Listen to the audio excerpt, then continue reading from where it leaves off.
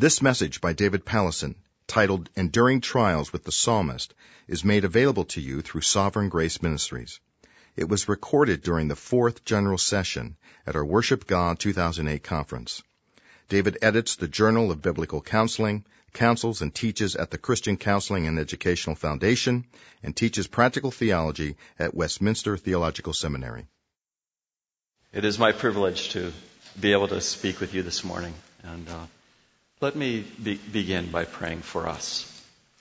Our dearest Father, who is sufficient for what we have heard and what we have sung, who is sufficient for these things, that we should be allowed to participate in the love and kindness of this Jesus, and that you would go yourself through sorrow and death and betrayal, that we might have life and might have joy.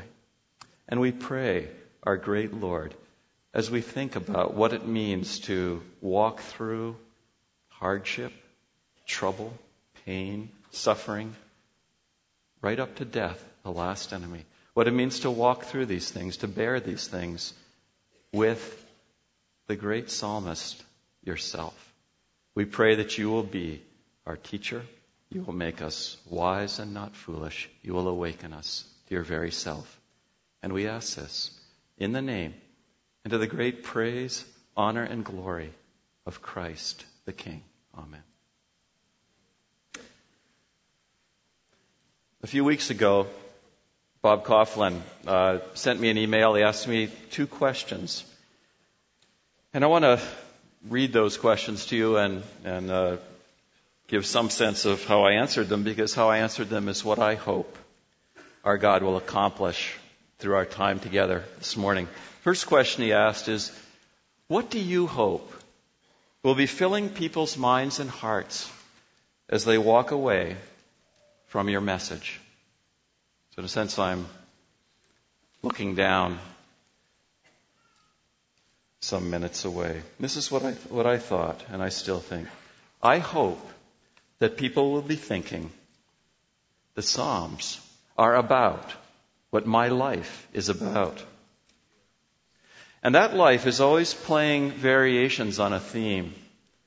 And that theme is the human predicament. It's that there is something wrong, and it will kill me. There's something wrong with me. There's something wrong with what is happening to me. The hardships of sin and suffering, this double evil that is our condition. And the second thing is that I hope people in seeing the Psalms are about what my life is about, is that people will be thinking about the fact that the Lord, our God, intervenes personally with mercies. That He steps in and He reveals Himself so that we will know Him and abound in hope. And that is so for me, and that is so for every single person gathering here. That's one goal. Second question Bob asked me, how do you hope your message will change the way that people think about the Psalms and about what it means to worship God? And this is how I answered him.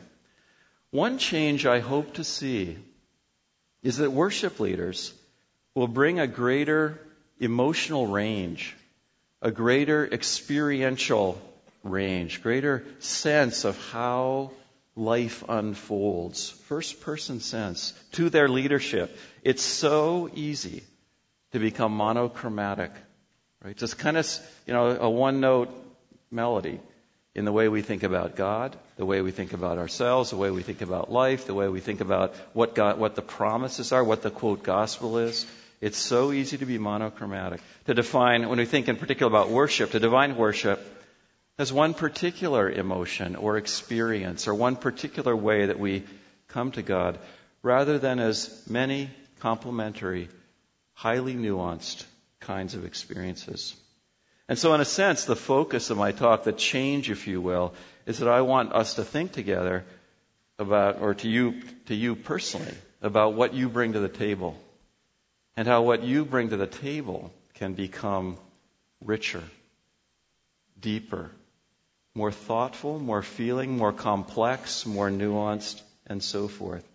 You know, in that, as that happens, it does seem to me, and it's what I call a related change I hope to see, is that worship leaders will learn how to more effectively help other worshipers to personalize what they sing.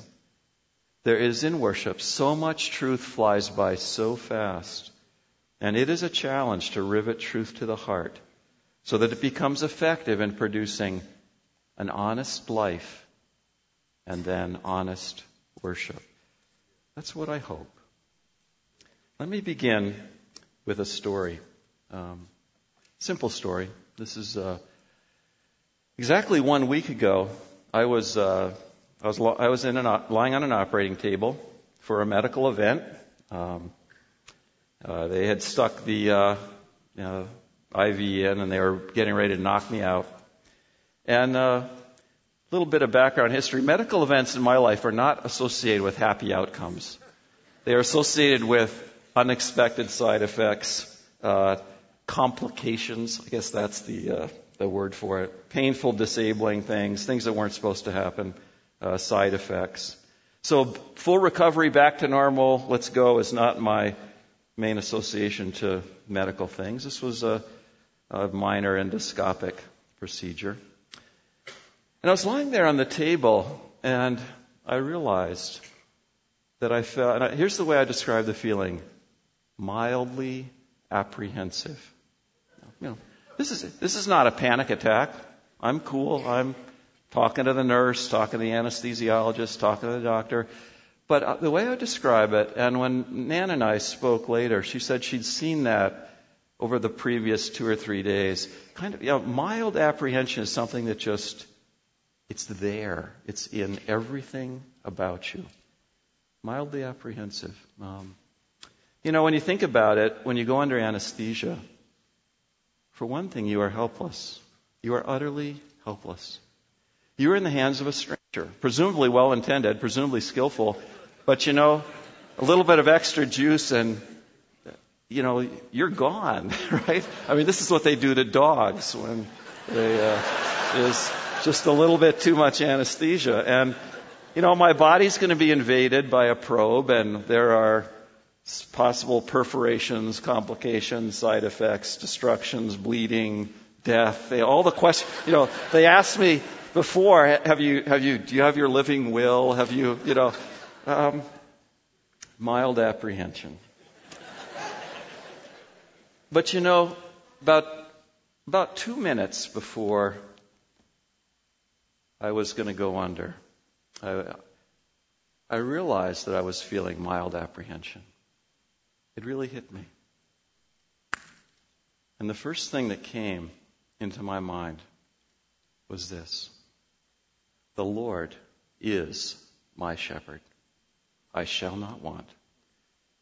He makes me lie down in green pastures. He leads me beside still waters. He restores my soul. He leads me in paths of righteousness for His name's sake. Even though I walk through the valley of the shadow of death, I will fear no evil, for you are with me. Your rod and your staff, they comfort me. You prepare a table before me in the presence of my enemies. You anoint my head with oil. My cup overflows. Surely goodness and mercy shall follow me all the days of my life, and I shall dwell in the house of the Lord forever. And then I rolled over and closed my eyes, and I didn't know when the, lights out was going to happen. And I went into it again. And one of the things that I often do with Psalm 23 is, there's that wonderful switch from He, the Lord, He is my shepherd, to you are with me. And I'll often just put the you right from the beginning. And I started through it again. You are my shepherd. You make me lie down in green pastures. You lead me beside still waters.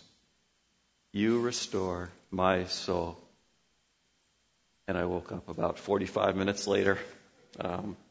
Good sleep, good rest, everything was fine. But that little tiny event it's one of those things that it captures the way in which this connect between your life, my life, and our God, how that actually happens. I would like to describe it, that even in that tiny story that you would notice, there are three things going on. We could think of them as a triangulation. If you're able to triangulate in navigation, you know where you are. There's a triangulation. One thing that you see is my exact need. And my exact need has something outward about it, that I am going into a situation in which there are genuine uncertainties, right? In which, in a certain sense, if the shadow of something is a little taste of it, anesthesia, looking for bad things going on inside you, is certainly a shadow of death. So there are genuine uncertainties, human fragility, possibilities of death, at least in prospect. And there is something inward in my need. There's an inward apprehension about what it is that I'm facing on a Friday morning. That's one part. My exact need is on the table. That's one corner, you might say. There's another corner, is that our God speaks right into that situation. And Psalm 23 happens to tell me and to tell you a dozen things about how he directly invades and touches my life and your life. But if you just have those two things, they aren't yet together, are they? You've got two things. Here's a God that speaks into this, and here's a genuine human need and struggle.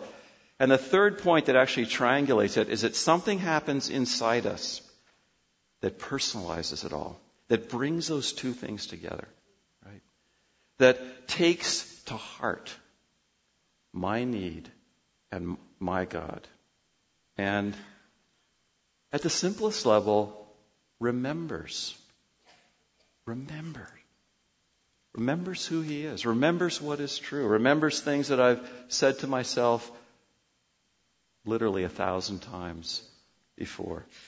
And then in remembering, it's not just cognitive rehearsal, in remembering reaches for help, needs it to be so.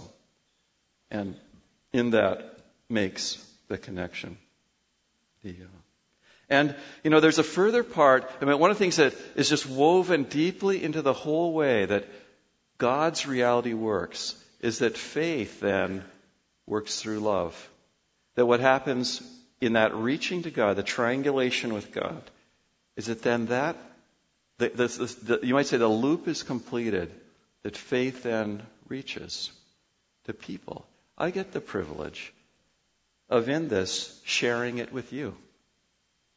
I get the privilege of waking up out of my 45-minute sleep and being joyful and glad to talk with the nurse and the doctor and to connect with them and to, there was life and vibrancy and not the way that apprehension and relief can create a certain self-absorption. There's the ability to take it somewhere. And then I could talk with Nan afterwards and tell her how God met me 2 minutes before they were going to turn out the lights.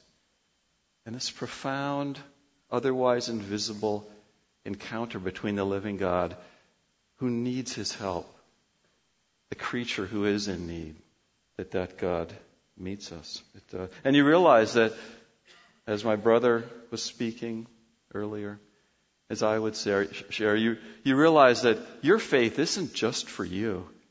Your faith is our faith is for each other as well. That there's something where that connect gets made that moves it doesn't only make you happy clappy, it moves you from the change wrought inside you to the ability to then have an impact, an effect for good in other people.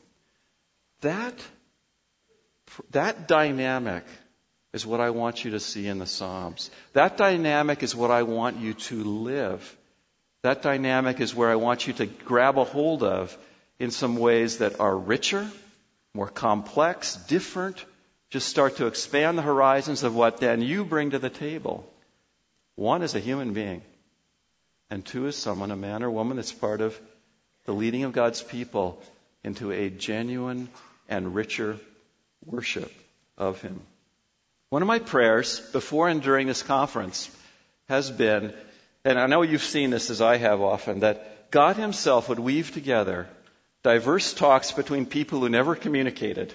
And yes, we had our loyal, heroic director who, he had a plan of what was going to be said, but he has no ability to script what actually gets said. And that somehow the living God would somehow weave together and create something bigger than any human being could have ever anticipated going in. And that's one of the things that, as I've been listening through these last 2 days, trying to hear what's being said, I've been listening hard. And I've been listening hard, trying to sort out and to know, okay, where does what my showing up on a Friday morning, where does this fit in the whole picture? And this is what I've been processing as I've heard Craig Cabanis and Tabiti, I won't even try his last name, and Mark Dever speaking to us. Here's where I've been going with it. I've been asking the question, okay, what is going on in the human experience of the Psalms we're hearing about? What is going on in Psalm 33 that Craig gave us? Psalm 33. What's the what's the experiential, emotional thing happening inside? And the way he started us out, he said, this is a textbook Psalm of praise. And it is. It's very simple. What's going on inside Psalm 33 is one thing. There's no, put it in music, there's no modulation, right? There's no chord progression. It's just one thing. Come, rejoice, you've got good reasons. And if there's any modulation at all, it's this very small, starts out exuberant, ends up more quiet. So noisy faith at the beginning, a more quiet faith at the end. And what Psalm 33, so you might say what's going on in Psalm 33 is the whole thing is in the same key from beginning to end. It's an uncomplicated, it's kind of a clean line experientially what's taking place. And it is a particular clean line that actually happens to be our destination. Psalm 33 is a foretaste of Psalm 150. This simplicity is going to be what remains at the end of the journey. When all the tears are gone, there's no more sorrow, sighing, heartache, death, misery, evil. What is left is a purity of joy. So you might say that what we got on the first evening was a primer on where are we going. And it is a very simple place of pure joy. Everything that has breath praises the Lord. And, I think Joseph Stigori will probably like this comment. When you read the Psalter is tipped towards sorrow. It really is. I don't know, 60-40, 2/3, 1/3. The Psalter is more about heartache and need and anguish and brokenness. It's more in the minor key than in the major key, isn't it?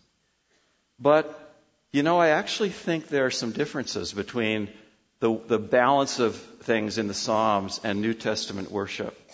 And they could actually, I think you can wring it out of me, a dour Presbyterian, that the New Testament does rock more than the Old Testament. There are better promises, right? There is a clearer redemption. We see it more clearly. Our salvation is nearer than when we first believed. But at a certain price. The sorrow of the Psalms is because the Psalms were for Jesus. He walked. He was the man of sorrows. And one of the things I deeply appreciate about that old Johann Hermann hymn, Ah, Holy Jesus, is that it climbs into the experience of our Lord.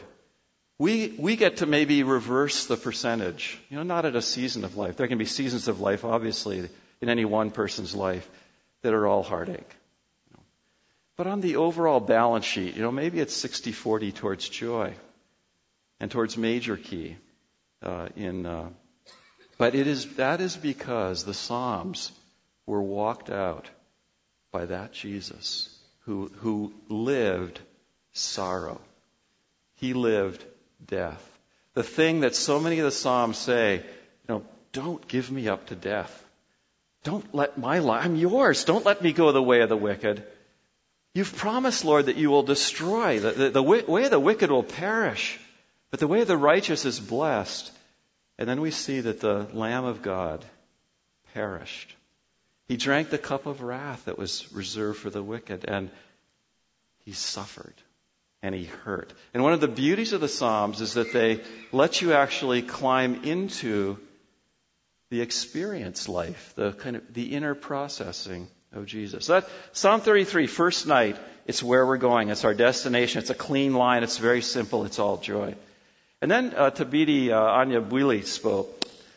Psalm 73, it gets more complicated. And the reason is this: evil complicates. Goodness simplifies. Goodness is all simple, and it's all joy. And in the end, good wins. But evil complicates. It complicates in all sorts of ways. And evil introduces a madness into things and a pain. And it introduces internal conflicts and tensions and relationship conflicts and tensions between us. And so what we saw in Psalm 73, there was a progression in that psalm. It's not just a clean line, it's a progression. In fact, it's not even from minor key to major key. It's not even from heartache and need to joy. It's actually a progression from off key and discordant, and it's not working, to major key. So it's a unique psalm. It uniquely captures that move from off key to major key. That's a progression. And that is one of the things that made that talk so powerful is that, if you get the Psalm 33 music, you might say, you understand your destination. If you get the Psalm 73 music, you understand that progression from off key to joy is actually, in principle, the entire dynamic of the Christian life. That's what my little Psalm 23 on the operating table, it's that progression from a different variant. It's not the Psalm 73 variant, but it's the same kind of thing, from darkness to light, from confusion to clarity, from something off, not working, to something that is on. That from to dynamic. And then when last night we heard Mark Dever, and Psalm 22 is a much more intricate progression. Now, Mark didn't unpack this last night because it wasn't his purpose, but you caught it and heard it and felt it when Ryan recited the psalm to us. There was a progression there. This made sense as a human experience. Like, yes, a person goes through this process, and it's that sense of a process that I really don't want you to miss as you think about the Psalms. It's so easy, for example, to look at a Psalm and to abstract it and just try to yank out doctrinal points. Like here's something about suffering, here's something about promises of God, here's a covenant promise, and you sort of tear the Psalm apart. And then when you tear it apart, it's as though it's like taking apart music, and you sort of collected all the C notes over here and all the B flats over here, and it's like you've lost the music. The music is actually this progression. It's a quite complex progression. And you develop a wider range, a deeper humanity, a greater sense for human experience when you enter into that, the actual progression.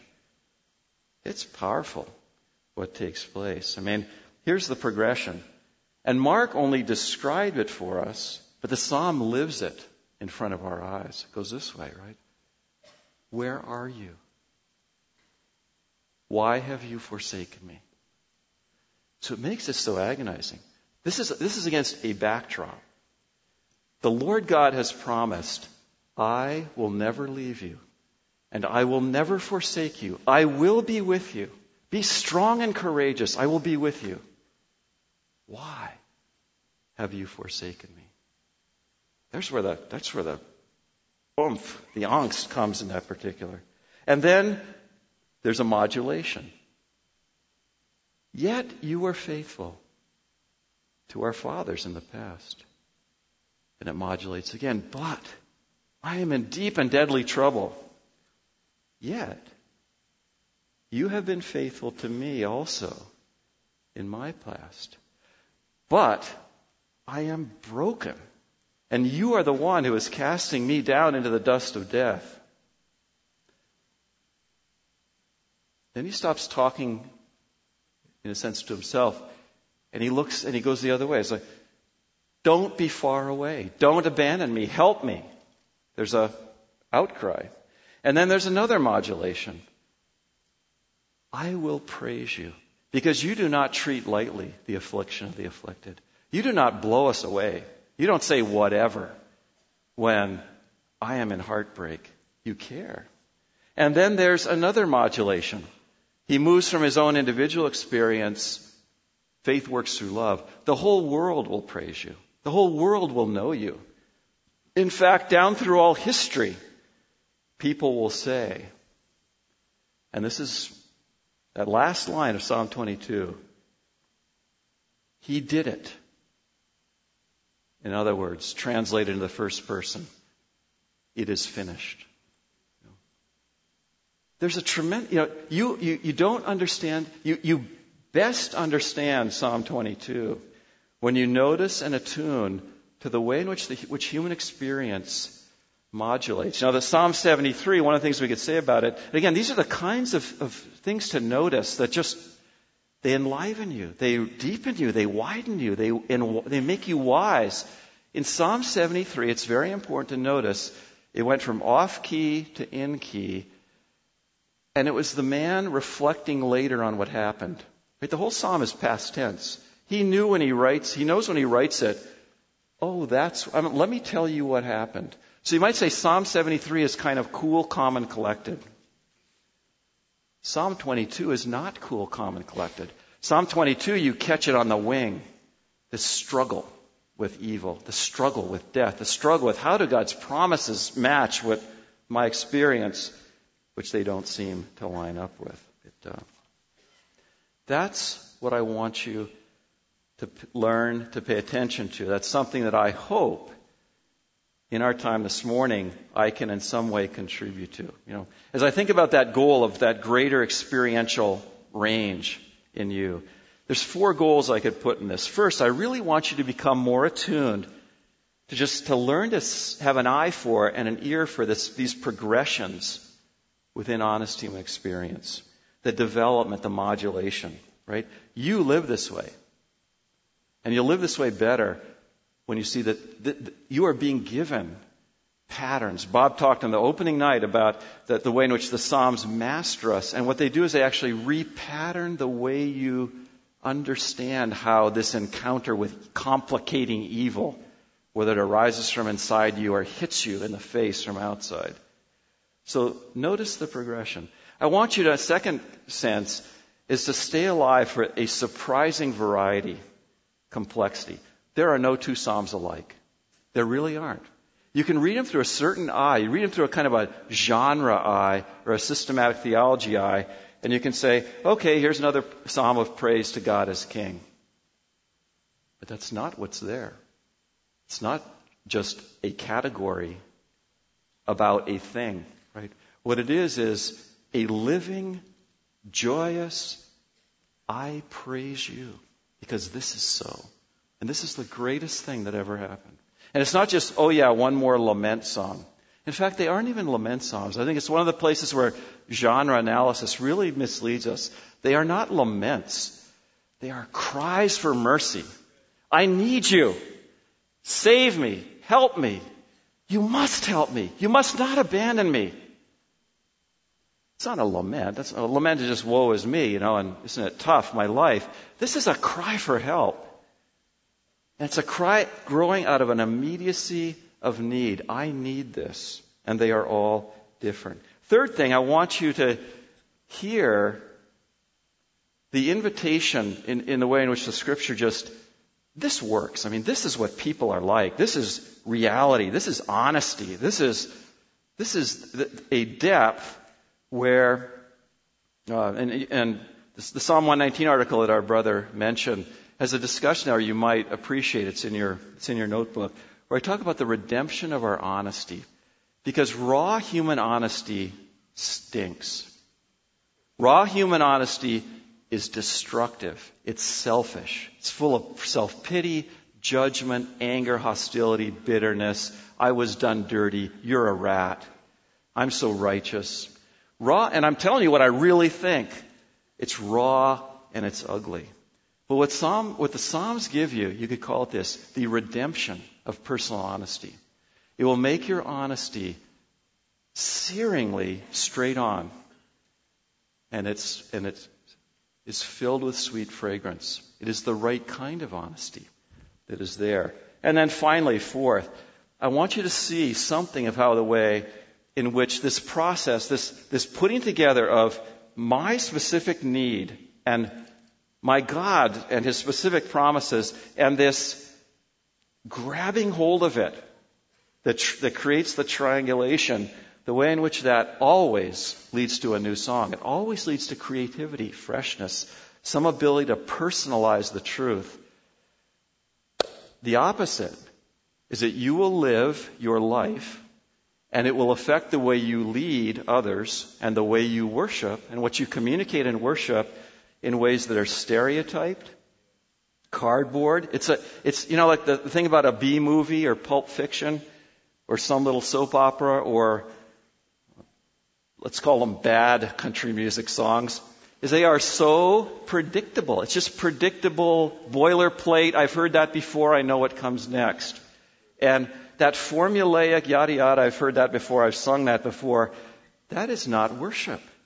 The kind of worship that lives comes out of a human being who is alive to these progressions, to these realities that are actually they can be quite complex. It's not, the alternative is clip art music, right? Rather than honest praise for reasons that mean something. Honest need because of a situation that is in my life. Now, I want us to look at a passage. I'm going to focus here on Psalm 28. Psalm 28 modulates. It's got 4 parts. It's in a straight line. It proceeds 1, 2, 3, 4. It's again, all that's important. It's going somewhere. It ends up. This Psalm 28 is the classic moving from minor key to major key. And I want you to follow this with me. It is a textbook lament genre. In other words, this is a plea for mercy, and it's bedrock, it's basic. First 2 verses is crying out for help. I'm going to read it, and then I'm going to comment on the first 2 verses. To you, O Lord, I call, my rock, be not deaf to me. Lest if you be silent to me, I become like those who go down to the pit. Hear the voice of my pleas for mercy when I cry to you for help, when I lift up my hands toward your most holy sanctuary. Now, let me make a comment on what I just read. That was the ESV. I love the ESV. I use the ESV. That's the Bible I use. I think this translation stinks at this point. I don't think you're going to get hooked when you say, be not deaf to me, right? Or lest if you be silent. I want you to hear, but you got to hear what he's really saying here. I am calling out to you. Don't shut me out.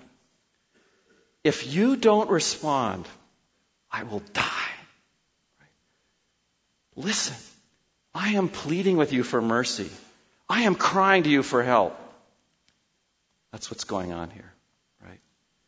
No lest and inverted syntax, and there are times even in a good translation, you've got to do some work or read 3 other translations or tear it apart and say, you know, when it says, lest I go, lest if you be silent, I become like those who go down to the pit. In other words, if you don't listen to me, I die.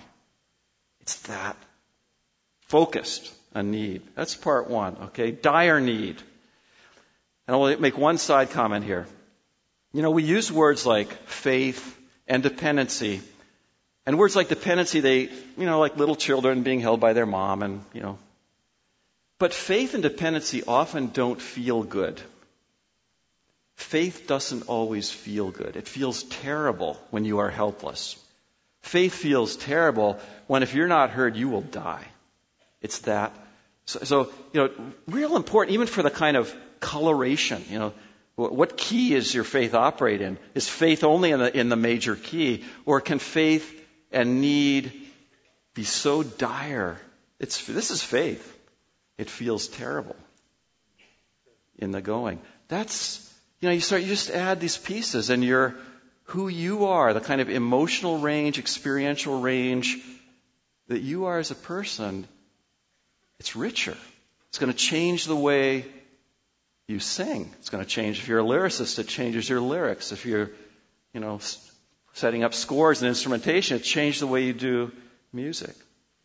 The second part is verses 3 to 5. Don't drag me off with the wicked, with the workers of evil. They speak peace with their neighbors while evil is in their hearts. Give them according to their work and according to the evil of their deeds. Give to them according to the work of their hands. Render them their due reward, because they do not regard the works of the Lord or the work of his hands. He will tear them down and build them up no more. Now, what's going on in here is he's getting very specific. Verses 1 and 2 is just naked sense of need. 3 to 5, he is naming his problem. What's going on here is there's people, and you've known people like this too, where, they're talking sweet to you, but they are out to get you. This is one that easily personalizes. What's it like when factions spring up in your workplace? People like all smiles, hi, hello, how you doing? And then you find out that somebody's working behind to stab you in the back. There's gossip going on. They're trying to claim credit for something or oust you from a promotion, or it can happen in your church. What's it like when a group of family members talks behind your back? Everybody comes together. They're all polite. It's Thanksgiving. And then there are all kinds of ugly rumors, gossip, backstabbing. You're at school. Somebody plays nice to you, pretends to be your friend. Then they start talking about you to other people. Everybody knows this experience, Your kids pretend they're being nice and obedient. Turns out they're doing all kinds of secret bad stuff. Your parents, just absolutely on your case, KGB, looking for anything they can pin on you. This is just life, right? I always think kids need a break too, right? It goes both ways, doesn't it? We expect on the road a certain minimum standards of decency. What happens when a passing driver makes gestures? He mouths words at you that basically indicate he would just assume that you were raped and left for dead and had gone to hell. That happens all the time, doesn't it? That kind of, this is ugly world. You see, evil complicates. These things are bad. This is curses. This is death. We can identify. David identified Jesus. The Psalms are for Jesus. Psalm 28 is not one of those that was actually mentioned as a messianic psalm. This is a messianic psalm. This just layers straight onto Jesus' experience of how people talked. Let me say a couple things about Jesus in this.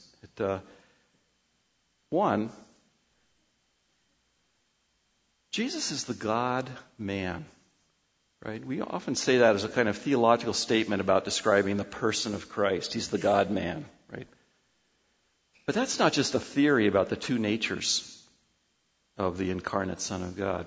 It's a reality that walks out in the Psalms. And one of the ways that you see Christ in all the Psalms is that frequently he's in both roles in the Psalms as the God-man. I mean, after all, he is the Lord himself, right? He is Yahweh in the flesh. It was Yehoshua, Yahweh saves, the Lord saves. He is the Lord himself come to shepherd and save his people. It's the Lord who dies for the sins of his people. So Jesus is the Lord to whom the psalm cries from one point of view. And Jesus is also the man who suffers. He's the poor, the afflicted, the needy, the desperate, the innocent, the one who's being betrayed. It's spectacular, right? It's complex. I mean, this is not a simple, here's a messianic prophecy that it's this complex, profound, inner dynamic. The whole Scripture is about me. And in the Psalms, you see it's about him both. This is the life he lived as a man who needed to be saved, the pioneer of faith. And this is the Lord, the Savior himself, now in glory, who came down, suffered, and will save us, and is the Good Shepherd. It's both. Another comment I'll make about the way in which Jesus enters into this psalm. We often talk about his death from the standpoint of the finished act that purchased our redemption. It's a very strong theme in Sovereign Grace music. The shorthand for that is the blood or the cross, isn't it? And by that we mean the finished act by which it was finished. He did it. Right? But that can sometimes become a shorthand in which we lose some of the sort of ramping up unto that. That's what that Johann Hermann hymn, you notice clearly that finished work was implicit through that entire hymn, wasn't it? But the hymn camped on another part of it. It camped on the fact that Jesus went through an actual experience of dying and suffering. And the Psalms are his book. And his anguish. And what it's like to be betrayed. And what it's like when people are out to get you. And he's a man. And it hurts. And he's afraid. And will he be abandoned? And he's being cast upon. Will his Father raise him? He's cast upon that. And so you see both the subjective side of his sufferings, what actually happened to him, that, and we do hear the shorthand of what the gospel means for our salvation in the New Testament letters. But why have we been given the Gospels and the Psalms, which mainly give us the experience? Objectively, what actually happened, his passion. Subjectively, what it's like for him. The Psalms are a window into Jesus' experience. When we read Psalm 28, we are reading how he felt, thought, engaged his Father. We are men and women who are called to become in his image. And lest we should have some really idealistic kind of plastic Jesus idea of that, part of being in his image means that you learn to suffer according to the patterns that he suffered. These Psalms are given for your life. They're given to deepen, enrich, extend, expand the range of who you are as a human being and the way that you actually deal with your sins and your sorrows. Yeah. And then that third movement, dramatic segue from verses 6 and 7. This is straight out of Psalm 33. Pure major key, pure joy, worship, adoration, exaltation. Blessed be the Lord, for he has heard the voice of my plea for mercy. The Lord is my strength and my shield. In him my heart trusts, and I am helped. My heart exalts, and with my song I give thanks to him. And it's just like Psalm 33, except it's not exactly the same because we're given different reasons. Isn't that interesting? Psalm 33 started with creation, ruler of all, the only Savior. But Psalm 28 gets to that joy by a specific answered prayer after you were just getting beat on the head by people out to hurt you. So it's different. It's a different It's different music. Same joy, different way of getting there. That type of sensitivity to the way the progressions come out is going to make you a deeper human being. By the time you get to verses 6 and 7, you're in the side of faith that does feel good. Faith feels good here. It is filled with joy. And then 8 and 9 are this spectacular capstone to the whole movement. Psalm 33 didn't go there. Psalm 28 does. Because this is a place where you might say individual faith, your experience, my experience, it starts to bust out to everybody else. The Lord is the strength of His people. Notice that you've been I, me, my, me. Not selfish my. It's pleading, needy, believing me. And by the time you get to the last two verses, the Lord is the strength of His people. He's the saving refuge of His anointed. And I suspect that anointed there obviously would have a narrower meaning in terms of Savior, King, like David. But all His people are anointed. It's this wider reference. Oh, save your people. Bless your heritage. Be their shepherd. Carry them forever. And this is this terrific way in which this most personal of Psalms, my need, it busts out and it becomes about us. It becomes a psalm of the church. There is something in this of huge implication for the way you think about worship as a worship leader. Because one of the great tensions is how much are the Psalms these corporate things for everybody and how much are they meant for personal?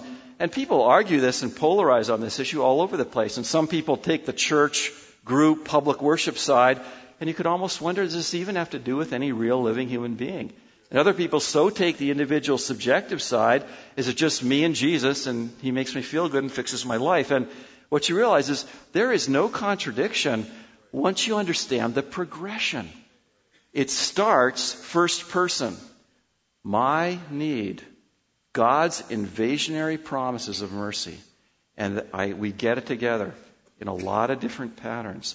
And then, because faith leads to love, the God who has met me, He meets you, and you are my brother, and you are my sister, and you are my friend. And we will end up together in a throng going before the face of our God. So the worship of the church corporately and the worship of the individual, they walk out of the same pattern. But I do think it's important, because you see this in many, many Psalms. I think the starting point is it's got to be real for the individual. That's where this hits every worship leader. It's the individual is then able to know God in such a way they've got something to offer other people. They care about other people. They've got a God to give away, a shepherd, a savior, and so forth. Let me make one other final comment here on Psalm 28. I picked this psalm not out of random, as one rarely does, do they? I picked this because this psalm has been tremendously meaningful to me and to my family.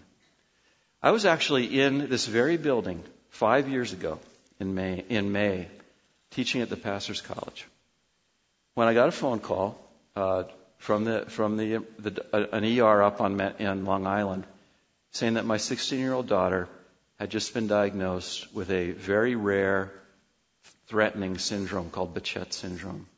That is potentially disfiguring, extremely painful, can lead to blindness, sterility. It's lesions on mucous membranes. It can be in your eyes, your mouth, and your genitals. You read the write-up, it's grisly. And so I'm here and I get this news, and one of the things I deeply appreciate about you, brothers and sisters, is you know when to release people. And Bob has released you already today from certain of life's lesser hang-ups, but I was released, and headed up the freeway up to New York to get my daughter. And my wife was on a trip somewhere, so she was out of immediate range. And Psalm 28 became our reference point. But in a very curious way, because verses 3 to 5, desperate need. Okay, here's my problem, specifically. Radical joy, and now let's share it with others. that second part has nothing at all to do with disease, does it? It's about people beating on you, people out to get you, people being deceptive. But what you realize, it's one of these, and I want you to hear this in exactly the right way, okay? It's as though what the psalm gives you is not only a pattern for how human experience played in the life of David, and then, typical of the Psalms, getting beat on and betrayed and done dirty is usually what's happening to people because they're for Jesus, right? That's what Jesus' experience was. But the pattern of experience that you hear in parts 1 and 3 and 4 applies to every kind of suffering. So, and I say this with great respect. There's a sense in which verses 3 to 5 you could view like a snap-in module on Xbox, right? It's here is David's experience and Jesus. And having heard it that way, known it that way, processed the way in which that can also be your experience, you can also reverently snap it out and snap in. She might die. She might be disfigured. She might be able to never have children. The desperate cry of need, if you don't hear me, I die. The joy that God does hear us, and the ability then to communicate in love to other people, all those are the same. The same pattern of human experience flows not just from the one particular kind of suffering. It applies to every kind of suffering. Again, don't hear me as saying you can snap it out and just stick your own stuff in and who cares. That's not what I mean. You read it as it is. You apply it to Jesus as it is. You apply it in your life as appropriate as it is. And you'll find many ways it is appropriate. But then you've learned something about how life works. Your humanity has been enriched.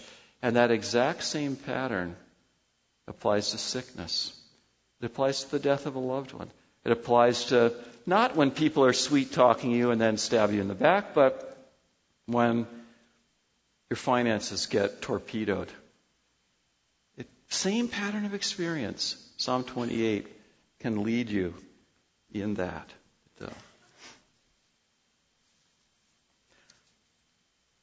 I want to... I am not a musician. I think Craig said it well. I got no game in that area. I was teasing Bob beforehand. When they mic'd me, they better not amplify me when we're singing. Although I took refuge in the fact that a monotone fits in with all other voices. But I want to say a few things that are, at least as a absolute amateur ignoramus, might be of some benefit to songwriters, worship leaders, people who select songs, people who plan the musicality of it. Here's a few things that just strike me as an amateur on that. Remember the minor key, right? Johann Hermann is in the minor key. Right? 60% of the Psalms, give or take, is minor key, right? The minor key is very important. The minor key is the key of sorrow. It's the key of this complication of evil. Our own grief and heartache, as in Hermann's hymn, or the grief and heartache of suffering. It's minor key. Minor key is what presses our sorrows and our heartaches out. And remember minor key. The second comment, pretty basic. This happened this morning too. Remember, there are slow tempos as well as quick tempos, right? There's not everything's allegro, right? There's, lento or something. I'm not much in musicology. But one of the things that slower tempos do is they give time and space to think, to feel, to process. And, when it's all joy, you don't need to process. You're just so happy. He won. It's done. We have life. He's our Savior. You don't have to stop and do a whole lot of internal thinking. But when you've got a Psalm 28, you've got minor key, you need to think. Psalm 22, it's a complex process, slower tempo. How about this one? Remember that one part of music is rests. Again, same idea. There's a place for silence. It's like white space in Chinese painting. The rest can actually set up the note that follows it, can't it? Put some silence in the music on occasion so you don't have simply the wall of sound effect. Here's another comment. And this too, I was so pleased at the way that that the Hermann hymn was scored this morning. Remember the darker tone qualities. We had piano, and piano can hit the darker tones as well as the bright. We had violins. I think of the cello, the oboe, the viola, the timpani, not the drum set. So not everything's trumpets and cymbals, right? There's tonal qualities that are Psalm 28 up until verse 5 is dark, and there's darker qualities. And then finally, just as you're thinking about as you're writing hymns and songs, as you're choosing them, just that you would tap into that richer, more complex sense of how human experience progresses. Johann Hermann's, there's no psalm quite like that. That awareness of how his own sins crucified Jesus and brought these sufferings on Christ. That's a New Testament reflection. Because I don't think anybody in the Old Testament could have thought that. You've got the lamb getting sacrificed or the goat. So there's a place where that hymn captures a piece of human experience that couldn't have been created before. I think of that hymn, How Deep the Father's Love for Us. That'd be a modern version of a hymn that's in the same genre. That's a New Testament hymn, right? In the minor key, wrestling with the sorrow brought unto the Lord. There's a lot of other kinds of progressions. Every psalm is different, actually, once you start to look for what's going on in the human experience. A different kind of progression in a well-known hymn would be Amazing Grace. Amazing Grace is interesting.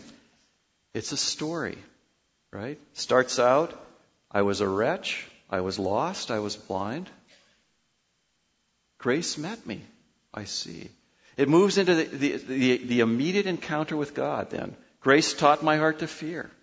I saw my sinfulness. Grace relieved my fears. How precious did that grace appear? Then it moves into the troubles of life. You might say at the third verse of Amazing Grace it's what it's like for all the rest of the years. Through many dangers, toils, and snares, I have already come. His grace hath brought me safe thus far, and grace will lead me home. So the Amazing Grace is a story. It's got a progression of your whole life history. It's a story. Then there's a verse that we often don't sing that we should sing, the fourth verse. And when this flesh and heart shall fail, and mortal life shall cease. I thought, boy, we ought to mention that, because every one of us in this room is going to die, right? We're mortal. Why would we leave that out? Because you've got to have a faith that's good to go right up to the point of death. Mortal life shall cease. This flesh and heart will fail. But I shall possess within the veil a life of joy and peace. And by the last hymn, it's all joy. Right?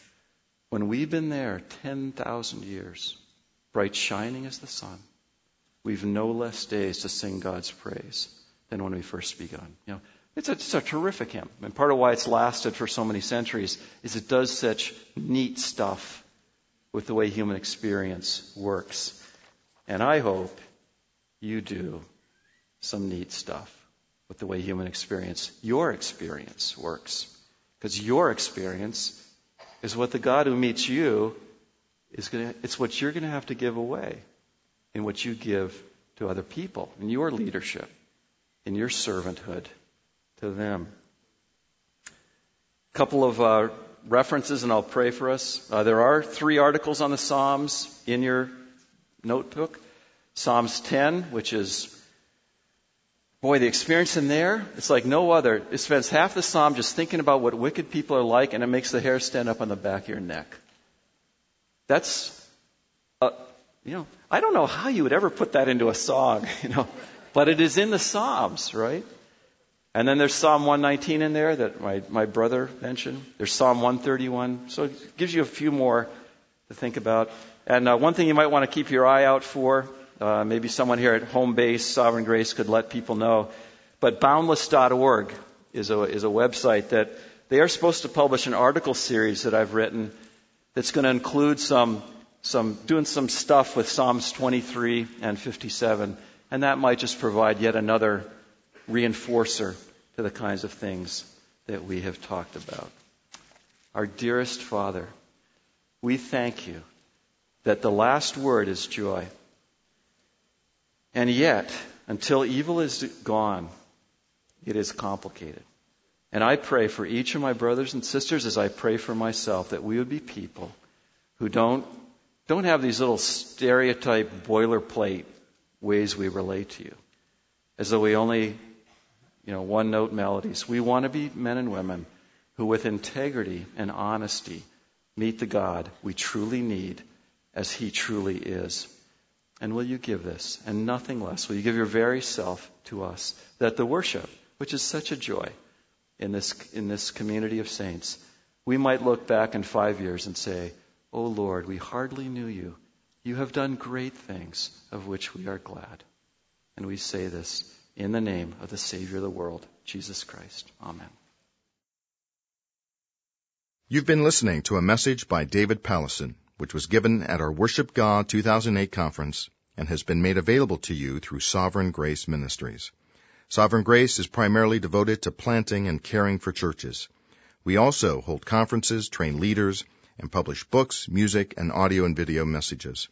For more information, visit www.sovereigngraceministries.org or call us at 301-330-7400.